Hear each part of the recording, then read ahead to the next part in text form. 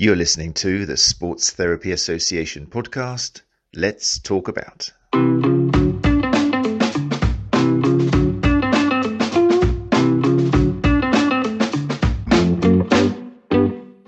Okay, there we go. How are you doing?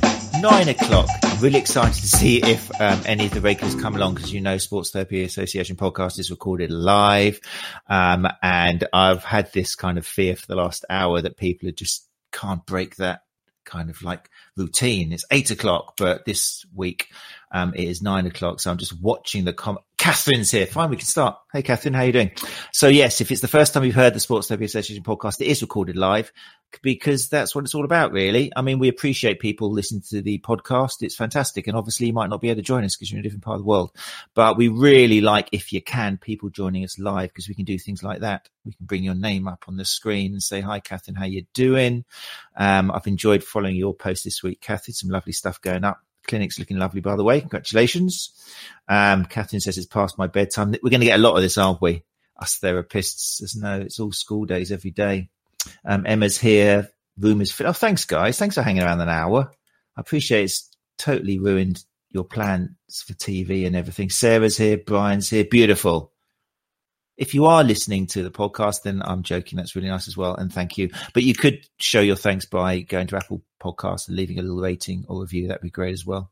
If you can do that, then fantastic. If you're using Android, then I like that. But you'll have to go to iTunes, and it's a little bit more of a hassle. But anyway, there we go.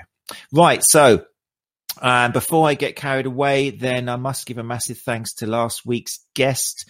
It was a pelvic health special with Gerard Green. Lovely feedback from you guys. Isn't he fantastic? I was just sitting here listening. He's such a great educator.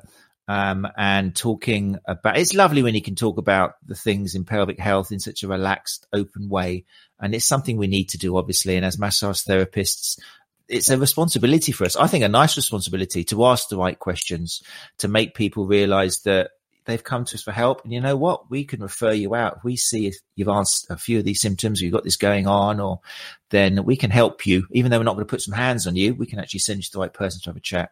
So thank you, Gerard, for a fantastic week last week. And if you haven't heard it, then it's on YouTube. If you like the video, it's on podcast, on all favorite apps. And yeah, catch up with it, leave some comments and leave us a rating.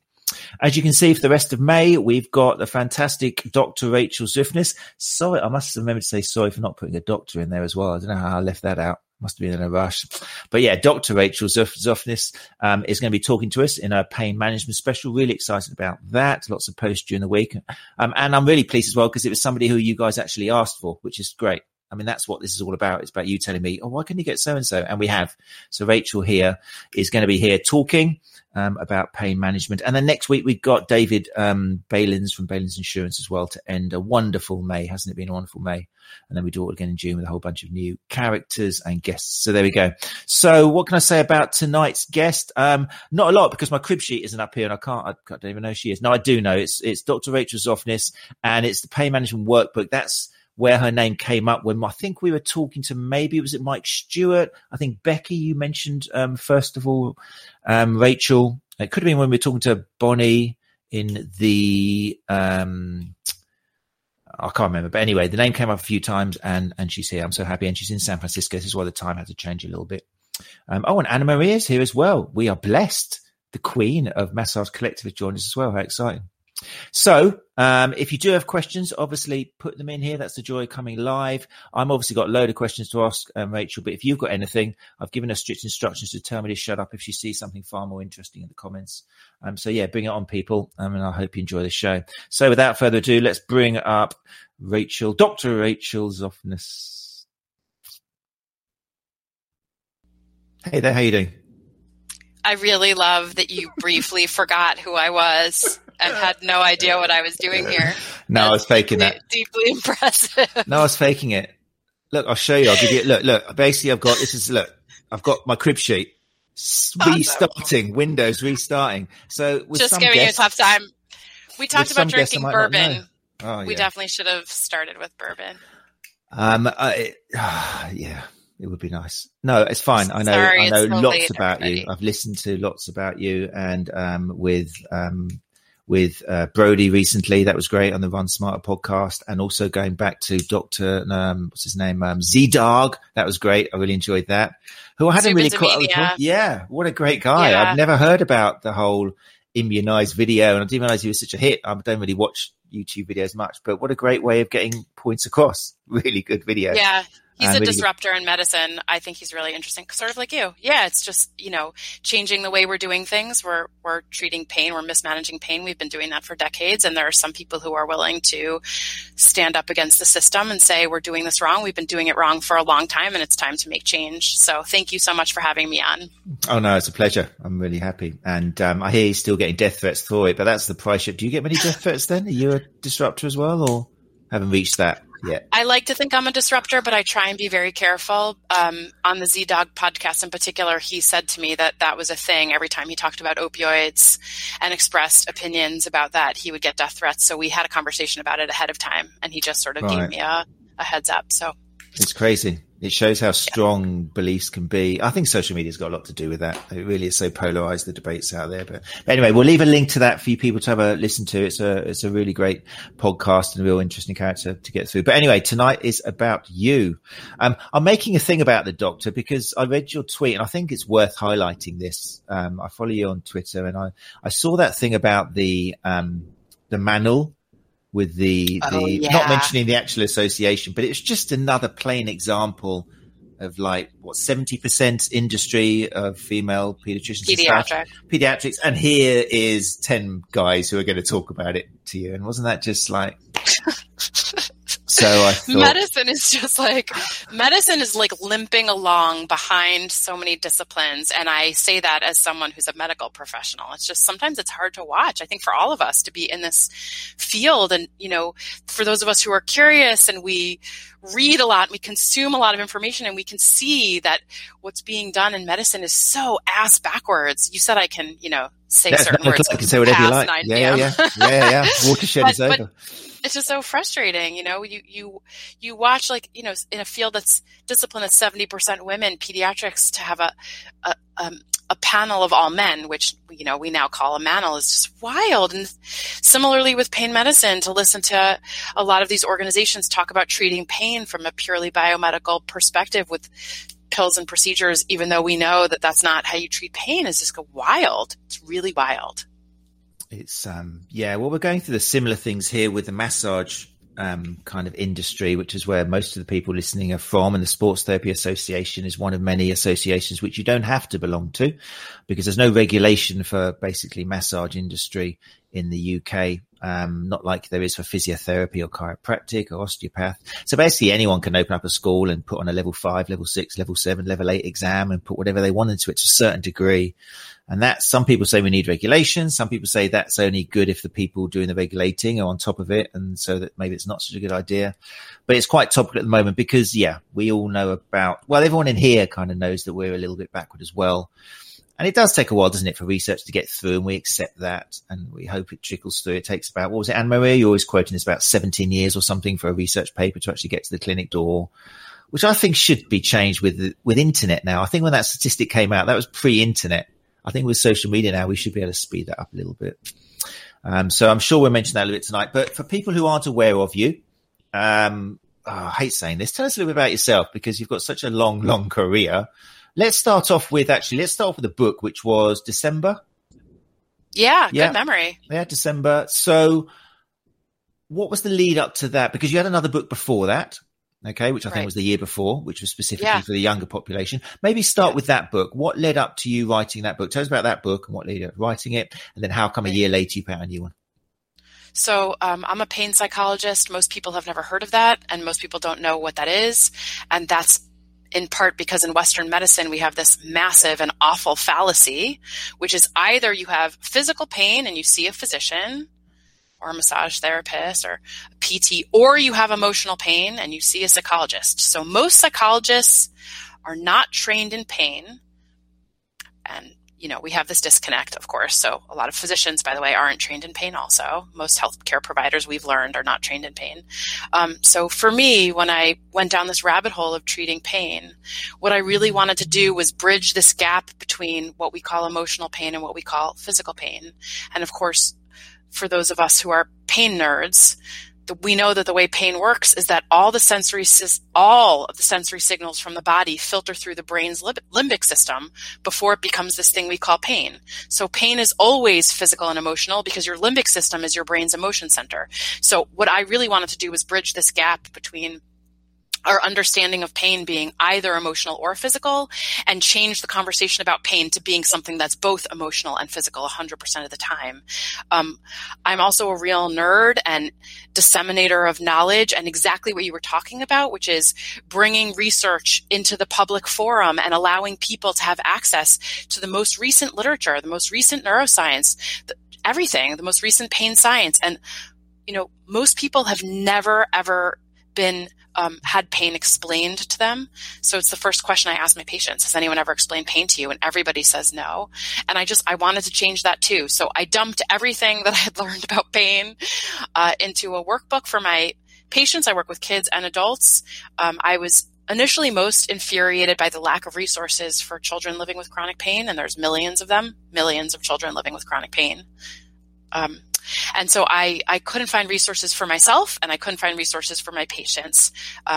So there were no workbooks for kids. There's a bunch for adults. There's a bunch for older adults. So I wrote a child-friendly workbook. It's the Chronic Pain and Illness Workbook for Teens. And then I couldn't believe, by the way, and I have imposter syndrome. I don't know if anyone else here has imposter syndrome. It's really real. Like, who do I think I am? Oh, thanks for that. That's fine. You keep talking. I'm just letting the people who are listening have a little close up. It is available, by the way, on Amazon. I've made a little screenshot of it. In fact, it's reduced. I think you can save a $5 if you want to get the paperback, or if you want the audio, the Kindle edition, and that's like £10 or something. So that's your first book, wasn't it, for teens? Yeah. Sorry, carry on. Yeah. And I really believe that healthcare should be accessible and affordable. And as you guys know, a lot of non-pharmacological treatments for pain are not reimbursed by insurance. At least that's how it is in the States, which boils my blood. There's a lot of families that can't afford a pain psychologist, and they can't afford a lot of non-pharm approaches. I think that's abhorrent and unacceptable. So I wanted to put resources into a book that anyone could access, that they could also afford. So it's like $20. And I couldn't believe that a publisher wanted to publish it. I published with New Harbinger. They're wonderful. They do a lot of really great books for anxiety and depression and family stuff, and some stuff for health and pain too. And then they asked me if I would do an adult workbook. So that one almost didn't happen because COVID, this thing called COVID, happened, and I had all of these deadlines at the beginning of COVID. So I don't know about you folks, but I'll tell you, like, for the first few months of COVID, my brain was not functioning properly. I could not focus on work. Like, I was my brain was sort of like, when you ask a computer that's working really hard, you open a new application and the computer, like, the fan starts going and like it's breathing really hard and it's really hot. It's like overheating. I honestly felt like that's what my brain was doing at the beginning of COVID. I had all these book deadlines, and I would have my manuscript in front of me, and I literally could not read it. Like, I would go through the pages and get 20 pages in and realize I hadn't read a word. So the book almost didn't happen. But somehow they extended my deadlines, gave me a little flexibility. So that came out in December. It's for adults. It's really for anyone of any age. And that's the Pain Management Workbook. Similarly on Amazon. Similarly, my goal was to disseminate pain education, bridge the gap between emotional and physical, and make it affordable and easily accessible to people, especially during COVID, because I think people were cut off from their normal coping strategies and people were cut off from their treatment teams, and opioid overdoses were through the roof. So were suicide rates, by the way. Calls to suicide hotlines were up something like 800%. In some cases, I read somewhere that they were up 8,000%, like in the city of Los Angeles. I mean, it's like really a horrible time of life. So it seemed even more important to get it out into the universe. So luckily that happened. That was a long answer to your short question. No, that's fine. We're all up for long answers. That's fine. That's no problem at all. And so it's great. So one thing I wanted to ask you is, well, I've looked at the second book myself. I haven't looked at the first book, but the second book, and I kind of know the answer to this, but some people think that, for example, if clinicians are watching, that these books are self-help books for just the people suffering from chronic pain or persistent pain, that there'll be something for them. But did you write it in the sense that it could be useful to a therapist or clinician as well, to understand, to be able to put their kind of feet in the shoes of somebody who's suffering from persistent pain? Thank you for asking that, because I sometimes forget to say that. I think one of my biggest goals, and I think you already know this, one of my biggest goals is to help healthcare providers have access to resources that they can then use with their patients. Because each one of us, we have like hundreds of patients filtering through our practices, right? So I actually think it's even more important for practitioners to have good resources. So my primary goal actually was the practitioners. When I was thinking about this, I was like, how can I create a resource for any physician, any nurse, any PT, any OT, any massage therapist, anyone who works with patients living with pain? How can I create a resource that's digestible, approachable, and affordable? So yeah, healthcare providers were my number one target audience. Yeah, I mean, like I say, I've read it, and so's Becky as well. Becky's saying here, for people listening to the podcast, you can't see what's happening on the screen. We've got all sorts of things flying around on the screen. Another reason to join us live. But yeah, Becky says, I can highly recommend the pain management workbook for therapists and clients alike.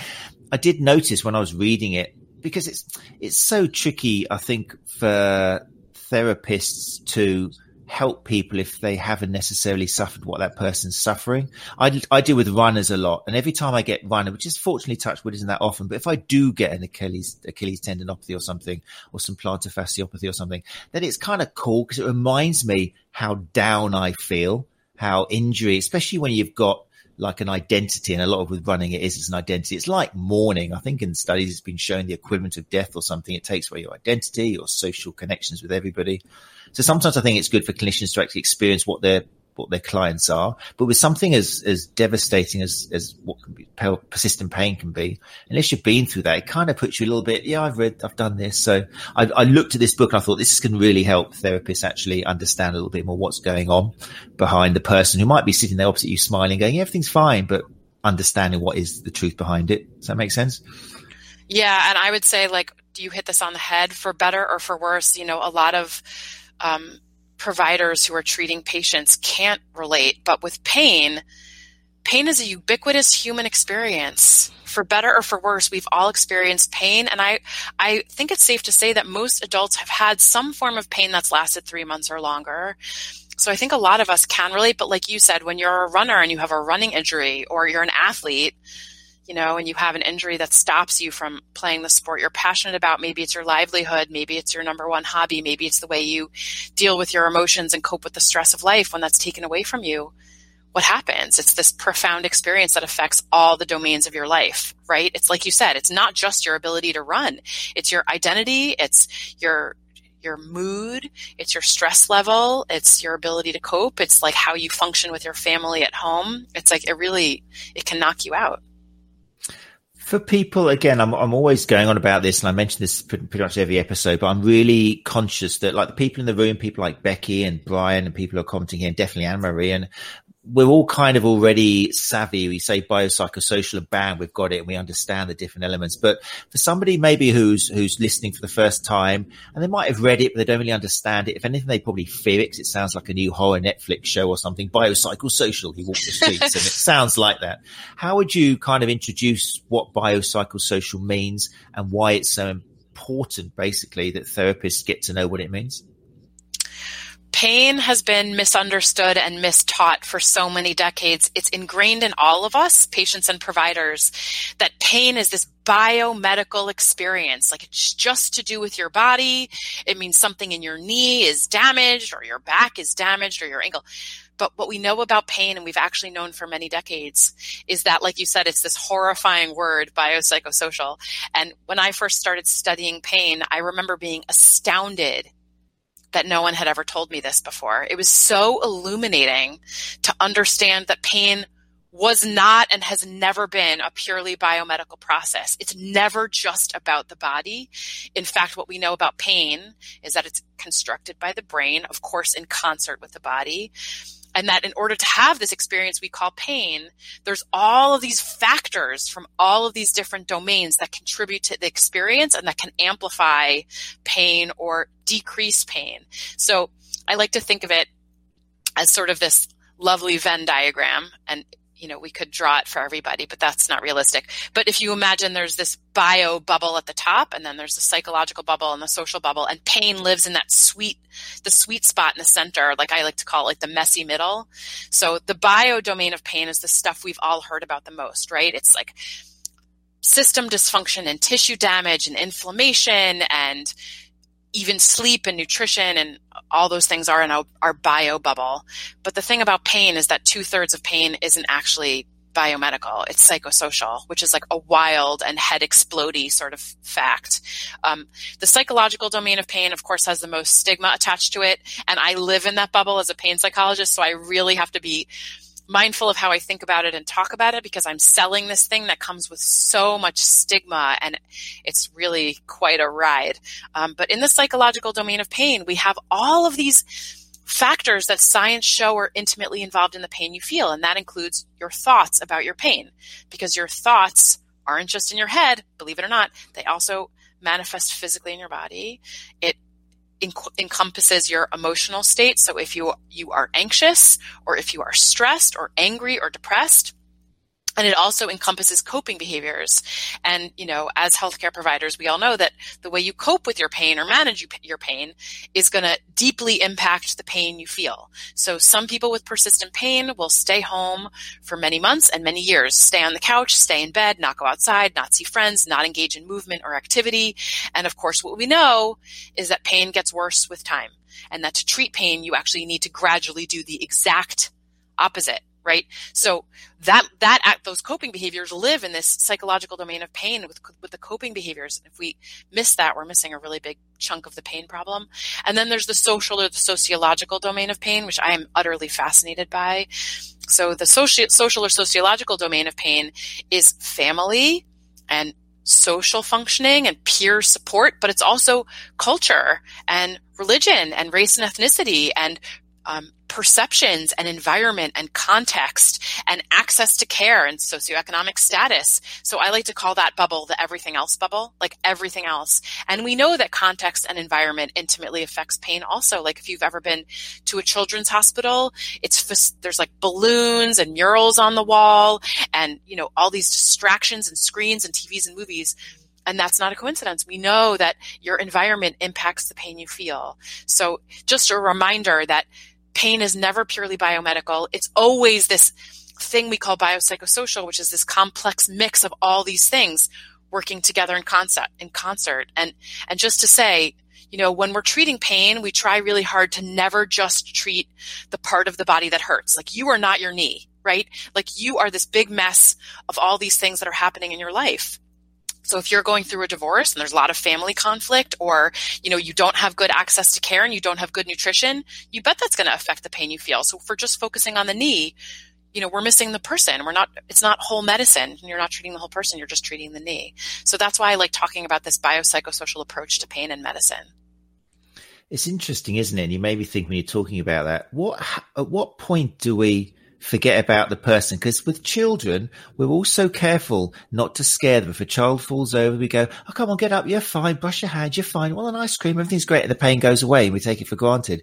But somewhere along the line, I'm not sure what age it starts, we start putting up x-rays with red dots on the back saying, this is where your pain is. And we start talking about things like degeneration and unstable and crumbly. And why? Well, why do we, when we see it with kids, we do it so well? I mean, as a parent myself, I know how it works now. I know how important it is to not look at the kid and go, oh, are you okay? Because that's them crying for hours. Where if you go, come on, get up, you're fine. And then check them over. Where did it get lost? Why did it get lost? If I had the answer to that, I would ask you for like millions of dollars. I mean, I can give you my honest opinion is that pain medicine is actually about money. And it's taken me a long time to realize that. It was a really sad day when I realized that. A lot of pain medicine, in my very humble opinion, is about money. So, I think that if we were actually treating pain from a biopsychosocial perspective, a lot of people would stand to lose billions of dollars. And it's not a coincidence that people who speak up against big pharma get death threats and a lot of other things happen. So, yeah, I mean, medicine has become a lot about big pharma and, procedures. And, if you're not properly scared, are you going to go take, what I've thought about for a really long time is if you stop thinking about pain as a purely biomedical problem, are you going to also stop treating it from a purely biomedical perspective? By that, I mean, if you start thinking about your pain as a biopsychosocial problem, well, shit, you might stop buying like loads of pain medications. You might stop going back for surgeries. And I don't mean to say that, this is like malicious or that they're, I happen to have strong opinions about big pharma, but, but most people who go into treating pain are here for the right reasons and, want to help people get well. But the way pain is also talked about in medical schools scares me. It's talked about as a biomedical phenomenon that requires biomedical interventions. So I think it's, a lack of pain education. I think it's a lack of multidisciplinary pain education rather than just having, MDs talking about pain. We want all the disciplines in the room talking about pain together. I think we stand to learn a lot from each other, actually, and that's why I love collaborations like this. Mm-hmm. That's great. I think sometimes it's true what you say. That's a big money-making business, but I get really depressed if I think that's the main reason. If I had a Venn diagram, if I made that big, it's just like, it's like reading too much Richard Dawkins or something. It just gets all very depressing. But I kind of think, Dawkins. I know, but he can get very depressing. It's like we're just here as vessels carrying our genes around, and that's it. There's no altruism, and we're all just trying to defend our own genes. It's all a bit sad. No, you're right. But I think sometimes it's because once our patient or our client or our person in front of us becomes an adult, the dynamic changes to the extent that it's almost like we're not a teacher anymore. We're not an educator as we are with children. Suddenly we become a fixer, and almost our honor and our usefulness is suddenly where we need to fix you. So we need to find a problem. We need to diagnose. I think that's what happens with adults. The dynamic changes. If we treated adults as just the big children they really are, especially when it comes to pain, because all of those emotions are exactly the same. The fears are suddenly, it's almost childlike because you can't see the future. You can't see past tomorrow, and you fear that you're going to die tomorrow. And you look at things and believe, oh my God, my finger hurts. I've got cancer. Everything goes out the window as being an adult with logic. It all becomes very emotional. So I think that's part of the problem. It happens a lot in the massage industry is you're taught that you need to be a fixer as opposed to a facilitator or an educator. And we've talked to people like Mike Stewart who say that the main problem with healthcare is that no one's done an education qualification. We're all fixers. We're all kind of taught do this with your hands, but we're not taught how to listen or use different questions to elicit responses and that. So I like to think that's a big part of the bubble. Otherwise it just gets too depressing. Can I still live with that? Is that okay? Yeah, no, that's totally fair. And to your question before, I don't know at what age we shift from, you require soothing and distraction and like a de-escalation to like, we're going to hyper escalate. And it's such a good and profound question in my mind. Like, don't you think all hospitals should have murals and stuffies and like movies with Robin Williams playing? Like I do. Definitely. Let's do that. Let's do that for adults as well as kids. Yeah. It's a brilliant suggestion. And I think it really would. It would change medicine. So let's. What do all of us want when we're ill? We just want someone to put us in bed, cuddle us, keep us warm, and bring us soup. Totally. And just say everything's going to be okay. It's not just guys, by the way. I can hear females in the audience going, yeah, particularly men when it's got men flu. It's human beings love just going back to childhood. We just want to climb back into a womb somewhere and just sit there for a while where and feel safe. Yeah. Exactly. That word, safe. Exactly. And we know that feeling of safety is a profound changer of pain. Like, back to that thing where if you feel like you're in danger and your body is in danger, pain is going to amplify. And if you feel safe and calm and soothed, your pain volume is going to be turned down. It's such a good point. I know you're a fan of Phantom Limb Pain. You love it. Not that you've got any yourself, but I think I love it as well in the sense that I think it really starts people thinking. You can get some coins dropping when you just come out with some kind of the bombshell. And also that's kind of the way that modern pain concepts started changing and when they were looking at that. So tell us a little bit about Phantom Limb Pain for people who haven't actually had that coin drop yet. Yeah, there's a book that I happen to really love. It changed my entire life. Actually, that's not an exaggeration. It's called Pain, the Science of Suffering by Patrick Wall. He's one of the 4 founding fathers of pain science as we understand it today. And he described this very interesting phenomenon, which I will also describe. I am lucky to not have phantom limb pain. Phantom limb pain is when an accident survivor or trauma victim loses a limb, like an arm or a leg, and they continue to have terrible pain in the missing body part. And the interesting thing about pain, back to our prior conversation about biomedical versus biopsychosocial, is we are taught from a young age that pain lives exclusively in the body. Right? Like back to that thing where if your knee hurts, it means that something's wrong with your knee and the pain lives in your knee. But science tells us that isn't actually true. And some of that research does come from this phantom limb pain research. And if you can continue to have terrible pain in a body part that you no longer have, no limb should mean no pain if pain lives exclusively in the body. So the fact that you can have terrible pain in your leg without a leg tells us that pain has to be constructed elsewhere. And that place is the brain. And that's just such an important piece of information for anybody treating pain, because it reminds us that when we're treating a patient with back pain or treating a patient with leg pain, that we can't exclusively. Do we need to focus also on the back and the leg? Yes. Do we also need to focus on the brain? Absolutely. And that's why we're talking about these messages that we give people with pain, safety messages versus danger messages, and the reason we talk about context and environment, and the reason we talk about coping strategies. So the phantom limb pain analogy for me is just such a powerful knock it out of the park, because again, if you can have leg pain, but you have no leg, it tells us that pain doesn't exclusively live in the body and that it's constructed by the brain. And that's why I do what I do. And I have so much success, not because I'm a miracle worker, but because what I'm doing is addressing the whole person, not just their leg or their back, or, with cognitive behavioral therapy, which is the treatment I provide as a pain psychologist, we go after the whole biopsychosocial picture. So thank you for bringing that up. No, definitely. I think it's in theory, I don't understand why medicine is so far behind with regards to pain, because with that single, have you ever thought about phantom limb pain? That should end it all. That should make everyone go, oh, mic drop. We need to change it, rewrite the books, but it hasn't for whatever the reasons are. But yeah, but it does lead on to my next question for you, which I love asking people who are experts in kind of pain management like yourself.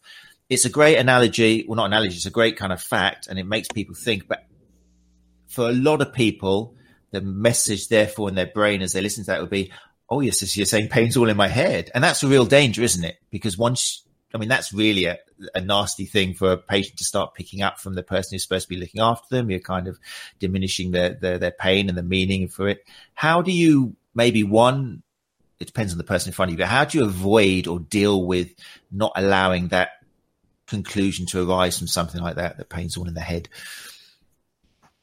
So I am the last stop on the train when it comes to pain management. Nobody, and I literally mean nobody, wants to go to a pain psychologist to treat their pain. Like, I hear all the things. No, but my pain is real. My pain is organic. My pain's from an injury. Why would I go to a psychologist for pain? And it's a totally reasonable, understandable question. Again, there's a lot of stigma around psychology for pain or talking about the brain.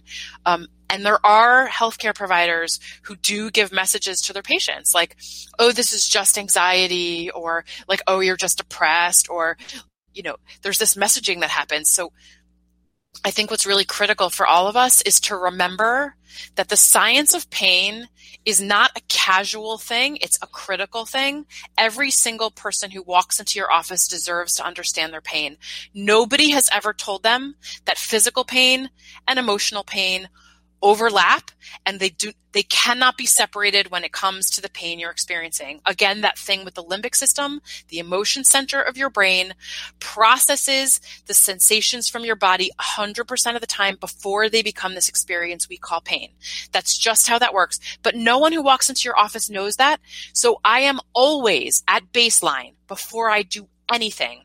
I am always explaining the basics of pain neuroscience. So I can offer you the metaphor that I use with my patients.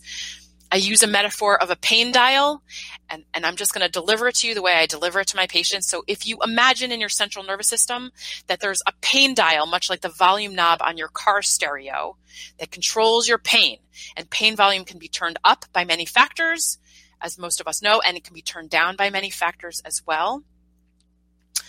This is how it works specifically. There's 3 things in particular I like to explain to people that change pain volume. And there's many things, but 3 in particular. One is stress and anxiety changes pain volume. So I want to, from the outset, introduce this idea that triggers can be emotional. Of course they can.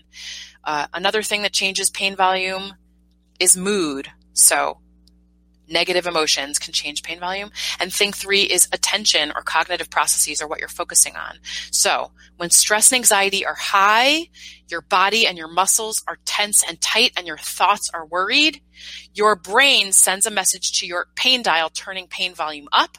Whatever pain you had before when you're stressed or anxious, your pain is going to feel worse. That's part one. Thing two is mood. So when your mood is low, you're miserable and depressed, which happens to all of us when we have persistent pain, like you said. Your limbic system sends a message to that pain dial, turning pain volume up. Pain feels worse when mood and emotions are negative and low. And thing three is attention. So when you're home, you're in bed, you're on your couch, you're focusing on your pain, you have no life, your prefrontal cortex turns up pain volume. Pain feels worse when you're focusing on it. But the reason this is good news for people living with pain, and the reason this is good news for us as healthcare providers, is because the opposite is also true. So when stress and anxiety are low, your brain, your thoughts are calm, your body and your muscles are relaxed, your brain turns down pain volume. Same with mood. When emotions are positive, you're feeling joyful and happy, you're engaged in pleasurable activities, you're out with your friends, your brain, your limbic system turns down pain volume, pain feels less bad. And when you are distracted, when you're so absorbed in some activity, you briefly forget about your pain. That isn't magic. That's your brain's pain dial. So when you're engaged in activities, you're absorbed in things, you're doing things you love, your prefrontal cortex turns down pain volume, so pain feels less bad. And, you know, the way I get patients engaged in this metaphor and engaged in this story is I always ask people who walk in my door, hey, so you've had pain for 7 years or 11 years or whatever, 10 months. Has anyone ever explained pain to you? And everyone says no. It's this magic question. And once people get indignant about that, like, and I say, oh man, like, you've had pain for, no one's ever explained pain to you? That's ridiculous. And you get them properly like annoyed and they're like, yeah. And then you give them this metaphor. It's really, I feel like you can sink your teeth into that. And you give them this biopsychosocial frame for their pain. And what you're also doing is you're giving them a biopsychosocial frame for their treatment also. So once they understand that that's how pain volume works, they're going to be much more invested in whatever you're offering them that's going to turn down their pain volume. So every session I have after that, I ask, what are we doing this week to turn down your pain dial? And when they come in, they report to me, Dr. Z, this week, these are the things that I did to turn down pain volume. This thing worked really well. This thing wasn't so great. Going out for ice cream with my friends was amazing. You know, there's all these things. So I find that that's just a really good frame for bridging this gap between emotional and physical.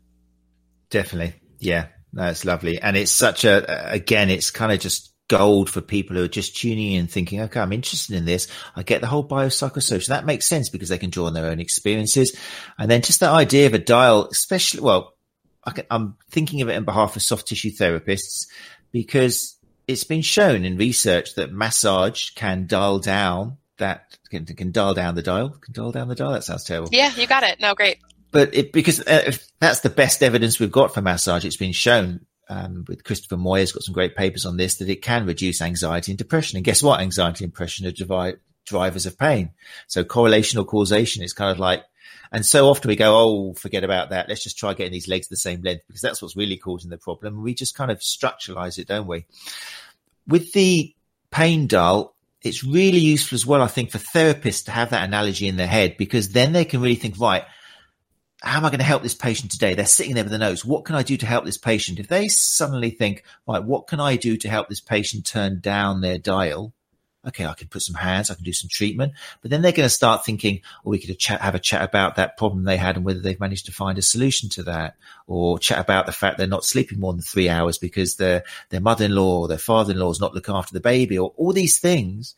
And this suddenly opens up what I've said before, where massage therapists need to become famous for having magic ears as opposed to magic hands, because the person's come to us, they've opened the door and said, please help me.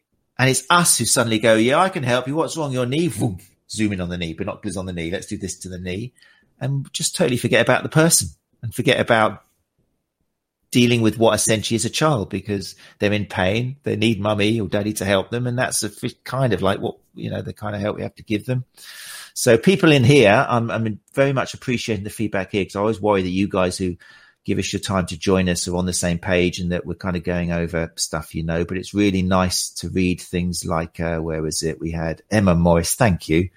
Let's read this out for the podcast listeners. Amazing. I feel a huge penny drop in this topic. I've always believed in so many of these factors and it just confirms pain as a whole. Wow. I need the book. Thanks, Rachel. Oh, I think I've got a bit of dust in my eye. Beautiful. I just got chills. I got chills. Thank you. As well. I'm glad that's useful. I'm really glad it's useful. And what's interesting, as you're talking, it makes me, it's such an incomplete metaphor because there's so many things that change pain volume. But physical touch, like you said, there's abundant research on the role of physical touch in lowering pain volume and lowering the pain dial. It's exactly right. Like that was like one of the first things I learned in neuroscience when we talked about pain was the role of physical touch. Like I remember our professor said, what's the first thing you do when you bash your knee? Like, you're sitting at the dining room table and you bash your knee. The first thing you do is rub it. And there's a reason for that, right? Like we know that physical touch activates A fibers, like the touch fibers in your brain, and that actually gates or turns off the input from the body to the brain, the C fibers, like the pain. So it's such a profound and important reminder that there are all of these factors. Again, this biopsychosocial, there's physical touch lives in this biomedical domain. Like they're all so important. So if we're just focusing on one and we're missing the other two, we're missing 2/3 of the pain problem. So we always want to be thinking about all the things. Something your book does, and I do encourage people to get the book or the Kindle edition or whatever you look on Amazon. It should be more expensive, let's face it, but it's very accessible. But like Becky said here, Becky Carroll has said, I'll put it up there in podcast listeners, it is making the complex simple. I think that's what people like yourself and people who are educating in pain manage to do. It is complex. We know pain's complex. It's not, I like the distinction between complex and complicated, but you can still put it in ways that the patient can understand. And that's the challenge, I think. And you managed to do it really well. And the book does it really well. I love how you suddenly drop in kind of like cortex and bits of the brain and stuff. But then it's like, oh my God, she's getting scientific. But then it relates suddenly to, oh yeah, I get that. Oh yeah, okay, I understand that now. And then it goes, it's important not to forget that there is kind of like structural things here which are devoted to organizing emotions and stuff. But yeah, you managed to mix it up really nicely, which I think is really important. I think it's part of the reason I really enjoyed your book. I'm so glad. That means a lot coming from an expert like you. It's just so fun here. You are an expert. No. I would. And you're an educator and you take complex things and you break them down too. That is what a good educator does. So thank you for your work. But you're reminding me, that, when I first sort of started studying pain, I was an undergrad and I was a neuroscience major, and I was so interested in behavior and how that changed health and physical experiences. But I remember, like, full disclosure, I was worried about going into psychology because hard science is somehow given credibility, right? Like organic chemistry and neuroscience and physics. And the second you veer into psychology, there's it's like a soft science, and for some people it's even a pseudoscience. And maybe you're saying it's just all in your head and it's all psychological and there's like airy-fairy. So I think for me it's very critical to always go back I am a scientist and that's how I make sense of the world. And pain neuroscience is real. It's existed for decades. Like Melzack and Wall, that stuff has been around for how many decades now? It's not new. It shouldn't be revolutionary, but like you said, it is. It's been around for forever. I think it was 65 that the gate control. 60 years. Yeah. Yeah, the gate control theory of pain, and we've evolved. We know. I mean, it's not like it's not true. We've evolved. We've elaborated upon it. It's evolved, but the tenets of it remain true all these decades later. So I do think it's very important for us, and for me in particular as a psychologist, to retain. In order for me to retain credibility, I always go back to the hard science. What does neuroscience say about pain? So, all the stuff I'm saying happens to be factually true. This is what all the papers show. Your thoughts affect your body, your emotions affect your pain. It shouldn't be revolutionary, but for some reason it manages to be. There's a comment here, and again, this is very massage related. It probably won't mean much to you, but Andy Glover here has probably been following some of the threads and things I've been stirring on Twitter and that. Perfect pain metaphor to be taught at level 3. So level 3 is kind of the entry to, it closes the gap between kind of salon massage, which I'm not downplaying at all, but like a comfortable massage with kind of nice relaxing music and stuff, to sports massage, which is people who are actually, maybe they want to be uplifted rather than just kind of dulled down. They want to have a bit more ready for their race or something. But it's come under a bit of a, what should we say, disrespect really, because one association or a name has kind of suggested that, they said we're not going to include level 3s anymore because we're just going to start with level 4s, because level 4 is where it's all happening with looking after people. And it's been a real shame, but it does make me wonder not even just at level 3. What about kids? Because as far as I know, at school, mine are only like 5's the oldest, but pain education isn't really even taught at school, is it? Would that be a good place to start dropping some of these? Just, they wouldn't even be bombshells to the kids. It would go, oh yeah, true, little Jimmy hasn't got a leg and yet he gets pain in his foot. Yeah, makes sense. If we could take this on younger, then maybe we wouldn't grow up popping pills and looking for people to fix us. Could that happen, or is that just a bit of utopia? Let's do it. Can we do it? I want to do it. I mean, like, the problem is profound. Like, just to drop a statistic for a second, 96% of medical schools in the United States and Canada have zero dedicated compulsory pain education. 96% of medical. So, like, yes, let's have pain education in elementary school. Let's have pain education in high school. Let's have pain education be mandatory in medical school at the very least.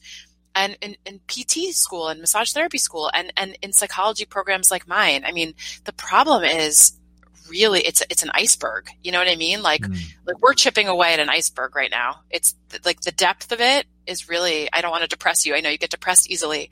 And then it starts hurting and then my back hurts. It's weird. I don't know why. Yeah. But yes, like let's put together pain education programs in elementary school. So Adrian Lowe is a wonderful physiotherapist, and he actually did recently publish a couple of papers on a pain education program in an elementary school and found that the kids took less pain meds than the kids who didn't get pain education. They understood their pain better. There was less anxiety, less pain catastrophizing. We know it's effective. Why aren't we doing it? I'm not really sure. Weird, isn't it?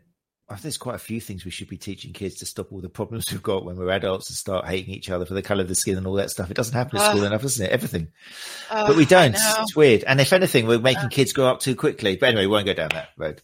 All true. It is true, isn't it? Let me just check I'm not missing out questions here. Let's have a look. Gina, let's bring up some stuff here. Gina, we see plenty of clients who are fixed from a biomechanical perspective, but still in pain, always had long-term pain. We find Alexander's technique works well with these clients, which is all about the brain and body connection. So there is quite a few. I think the common modality between, I don't want to call them, can we call them, would you regard CBT as an alternative form of dealing with pain, or does that kind of put it into is alternative generally regarded as non-medical, and therefore it's kind of like, it's weird, isn't it? But it is alternative in the sense of, I can't think of another word now. It's an alternative. It's something else to consider. Yeah. It's considered a non-pharmacological approach to pain, if that's one.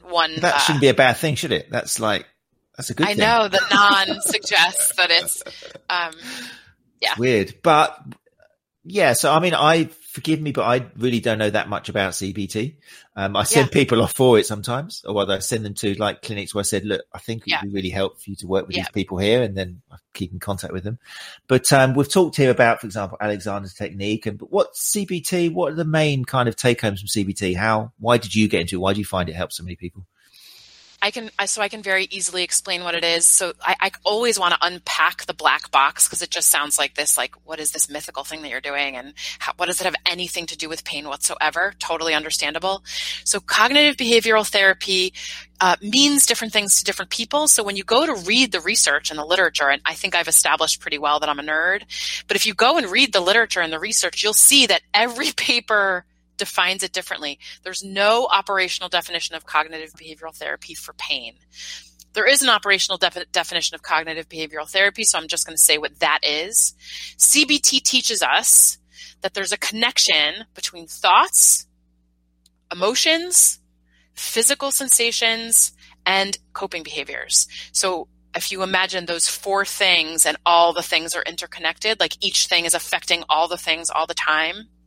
So specifically, people in pain are living in this chronic pain cycle. So the way I like to talk about it is your thoughts, or how you think, affects how you feel emotionally, affects how your body feels physically, affects how you cope or react your behaviors.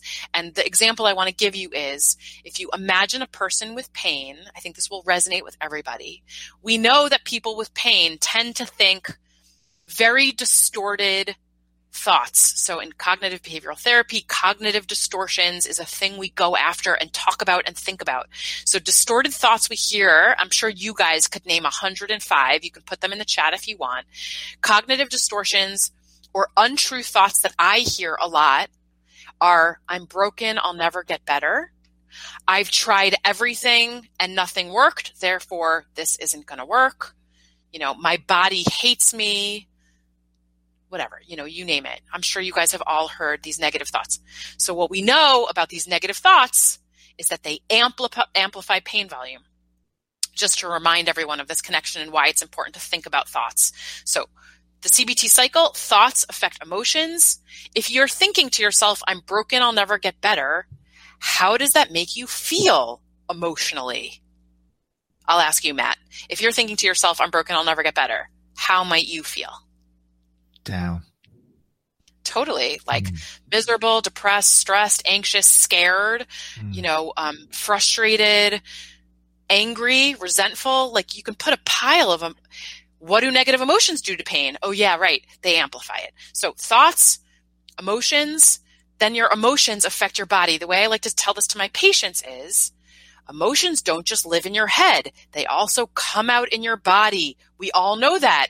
When you get really anxious, like before a presentation or a big exam or like whatever, what happens? Your heart starts racing, your mouth gets dry, your palms get sweaty, you feel jumpy, you start fidgeting. Those are emotions manifesting physically. That's not like the word somatic isn't a bad word. It's just like this natural, you can't help it. You're a human being. Your head is connected to your body 100% of the time. So of course, emotions aren't just in your head, they're in your body too. We've got the thoughts, we've got the emotions, we've now got the physical sensations, because when you're thinking, I'm broken, I'll never get better, your stress and anxiety are spiking, your mood is crashing. What's happening physiologically? Well, your sympathetic nervous system is kicking in and your pain dial is being activated, so your pain is amplifying. So then we swing around to behaviors, thoughts, feelings, sensations, behaviors. What's happening? Well, now I'm laying on my couch for many weeks and many months, and I'm not going to school or to work, and I'm not seeing my friends, and I'm not engaging in my normal social activities. I'm not going outside and running. I'm not playing sports. I'm isolated. I'm inactive. Well, the cycle is a cycle for a reason. It spins back around. Now that you're isolated and homebound and couchbound and eating tubs of ice cream and feeling like crap, now what are you thinking? You're thinking, pain has taken everything away from me. How does that make you feel? So it's very easy to see how the cycle keeps spinning around, and we get stuck in these cycles all the time. The thing I love about CBT is that it's an evidence-based treatment, not just for pain, but also for anxiety and depression and trauma. And of course, as we all know, all of those things live hand in hand with chronic pain. So it sort of hits all the things for me. So what we do in CBT is we look at that cycle, and everyone's is different. Every single person who comes into your office is stuck in a different version of that cycle, and we kick it in. What do we need to do differently? How do we change your thoughts? How do we go after your emotional health? How do we go after the sensations? How do we go after your coping behaviors? So what I personally love about it is I find it's a very useful, applicable, and changeable cycle for people with pain. It's easy to understand, and it gives you so many options for things to target. So many options. You can go after coping behaviors and sleep and nutrition. You can go after cognitive, what you're thinking about, what you're focusing on, what you're paying attention to. I mean, there's like a million things. Does it? I mean, in your book, you break it down really nice. I want to talk about Inside Out. Remind me to talk about Inside Out because it's one of my favorite films as well. And I think I've always loved that whole thing of little people living inside, being controlling bits and bobs. But what I wanted to say first was, it's not really regulated, is it? Just the same as any profession, you could probably go to see somebody who's offering CBT and you're going to have a bad experience because of the way they're using it.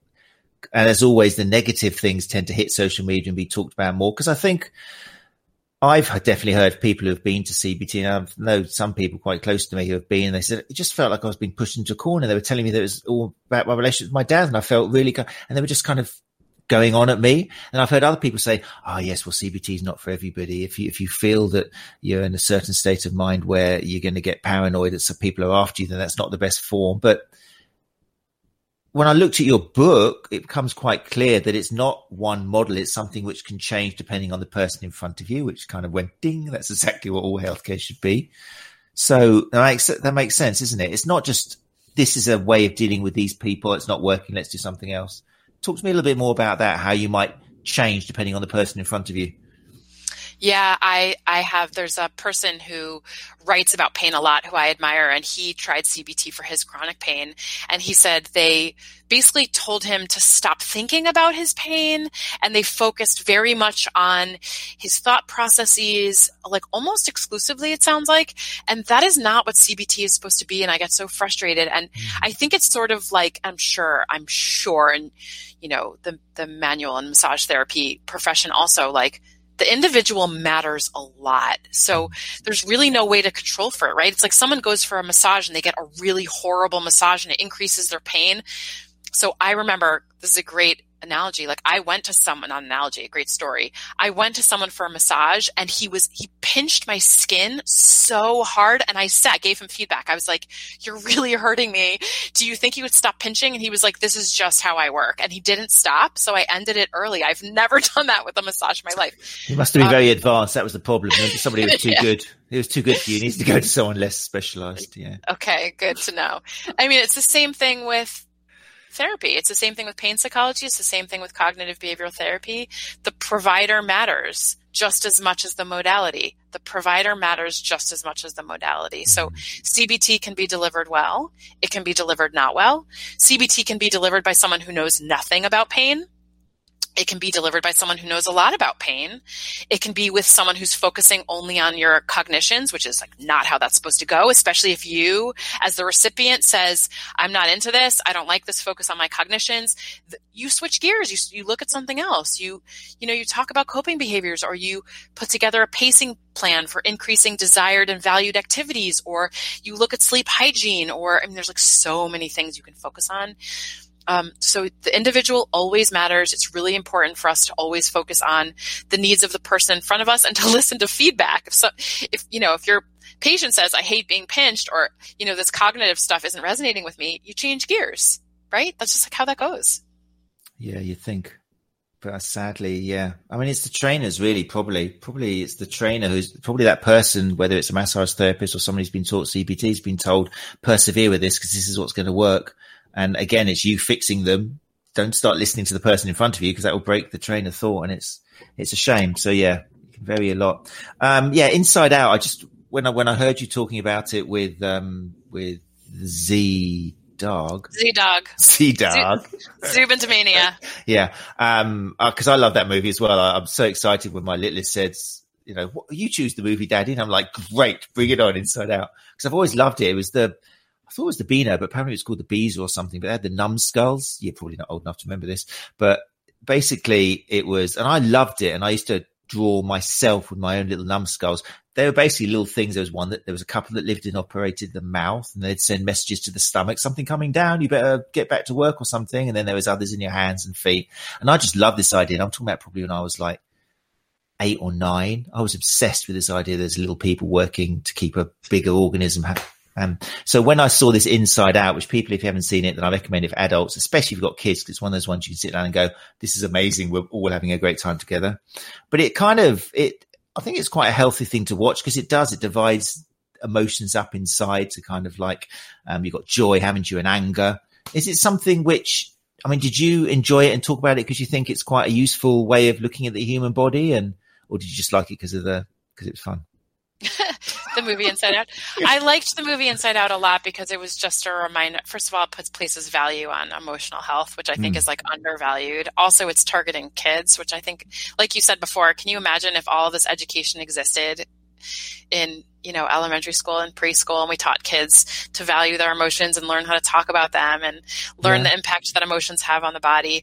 But I also really liked the physical manifestation of emotions. So, in Inside Out, if you think about, anger was my favorite personally. Like he's this squat little red guy and his head's always like bursting into flames, And I think what I like about that is, again, it's this like reminder that your emotions aren't just in your head.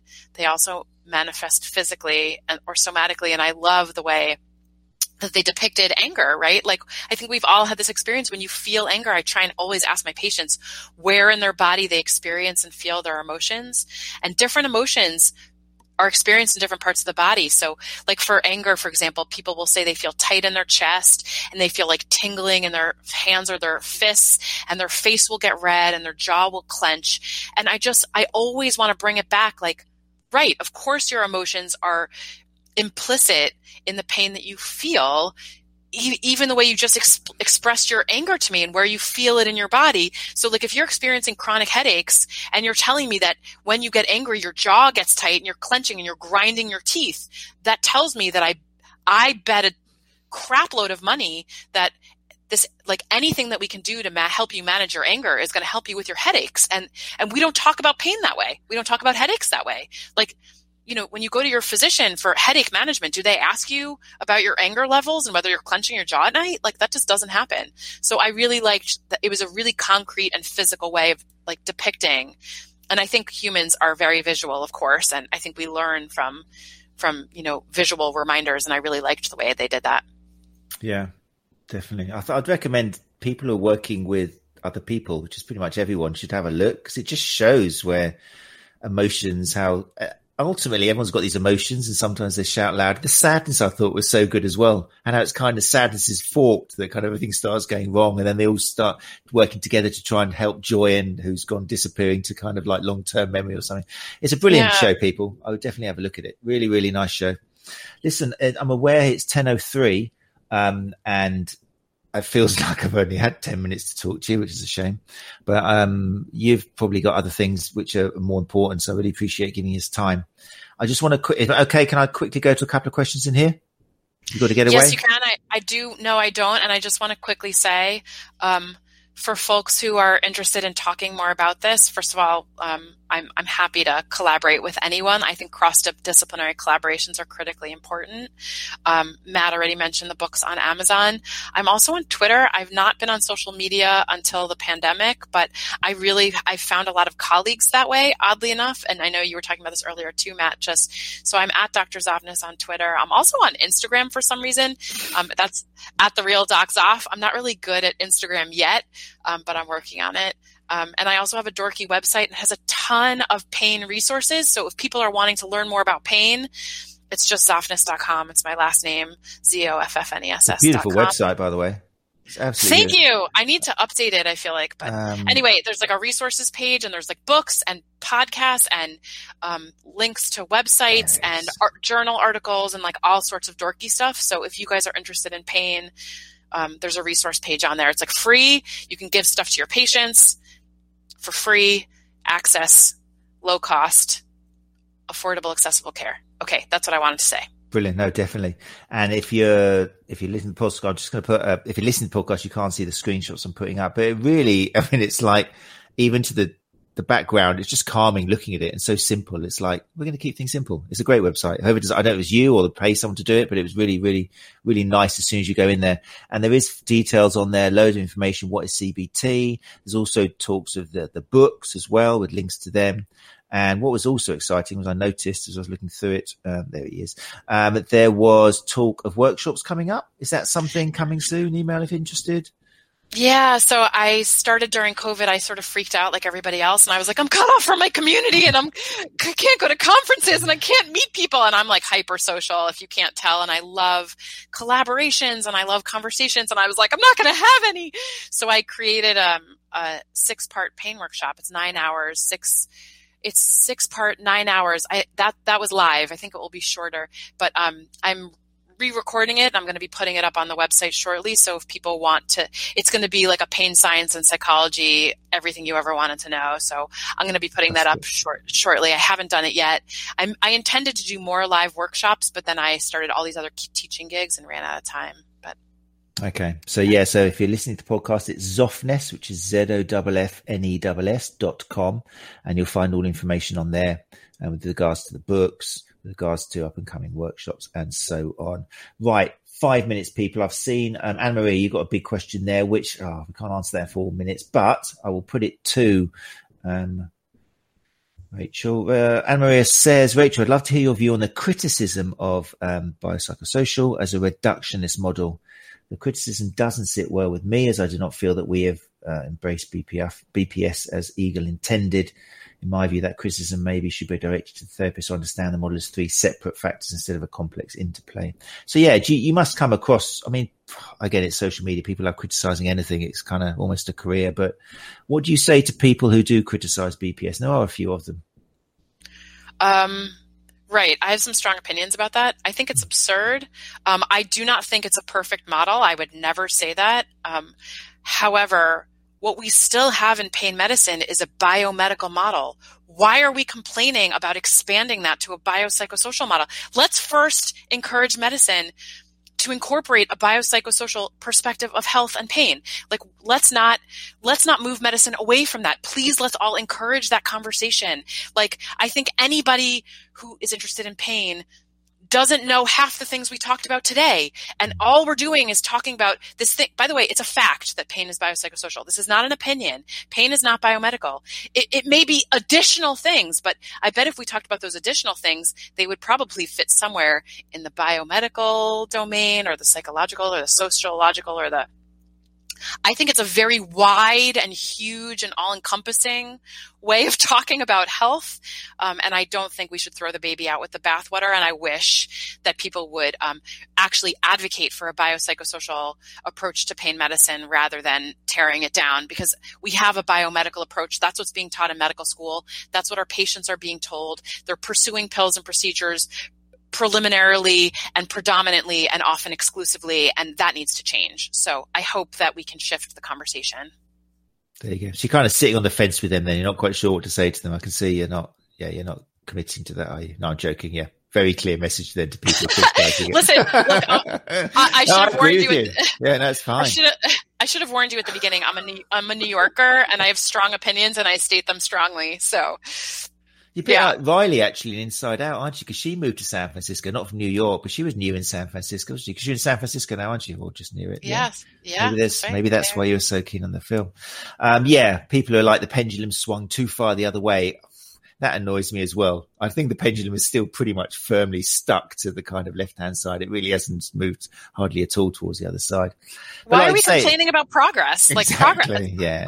What are we whining about? It's progress. There are shortfalls. People do take it too far too soon and start saying things which could make the patient think or the person think that it's all in their head. And it is an education. You can't just jump straight into go, right. But that's all part of the fun, really. And it should be fun. It's evolving, isn't it? Okay, right. Look, people, I really need to let Rachel go. So I'm just going to pretend to look through the questions as if I'm reading them. And no, I'm actually looking at them. What I will try and persuade Rachel to do in her own time is maybe come back and have a look through these when you get a chance and answer some of them anyway. But it is 10:10. So I need to let Rachel go. Rachel, thank you so much. It's gone fast. I can honestly say it's gone faster than any guest I've ever had, actually. So that must be having fun. Time flies. I think we're both really interested in the subject matter, and I appreciate you guys, everybody coming. I know it's later than regularly scheduled, so nice to meet everybody virtually. Yeah, that's great. No, thank you, people, for turning up, especially this crazy hour in the UK of past 9 o'clock. But yeah, it was great. So, Rachel, thank you very much. What I'm going to do, actually, no, I'm not going to put you down to the lobby game because we haven't got time. I'm just going to say that next week, people, just in case you don't know, we've got David Ballins. That'll be back to the 8 o'clock time with a chance for you to ask all about your insurance questions. That's happening now. It was cancelled a few weeks ago, but that's actually going to happen there. There you go. There's a script. Oh no, it's gone. There we go. There's a screenshot full. Bum, bum, bum. That'll be next week at 8. And as always, keep this conversation going in here. We'll make sure links go in there. This can now be the pain management kind of column here. So we'll add to it. If you've got questions or you've got feedback, then keep using the comments. Even though the show ends, the show hasn't ended. It goes on every day that we care for people. I don't know if that made sense or not. But anyway, Rachel, thank you so much for your help.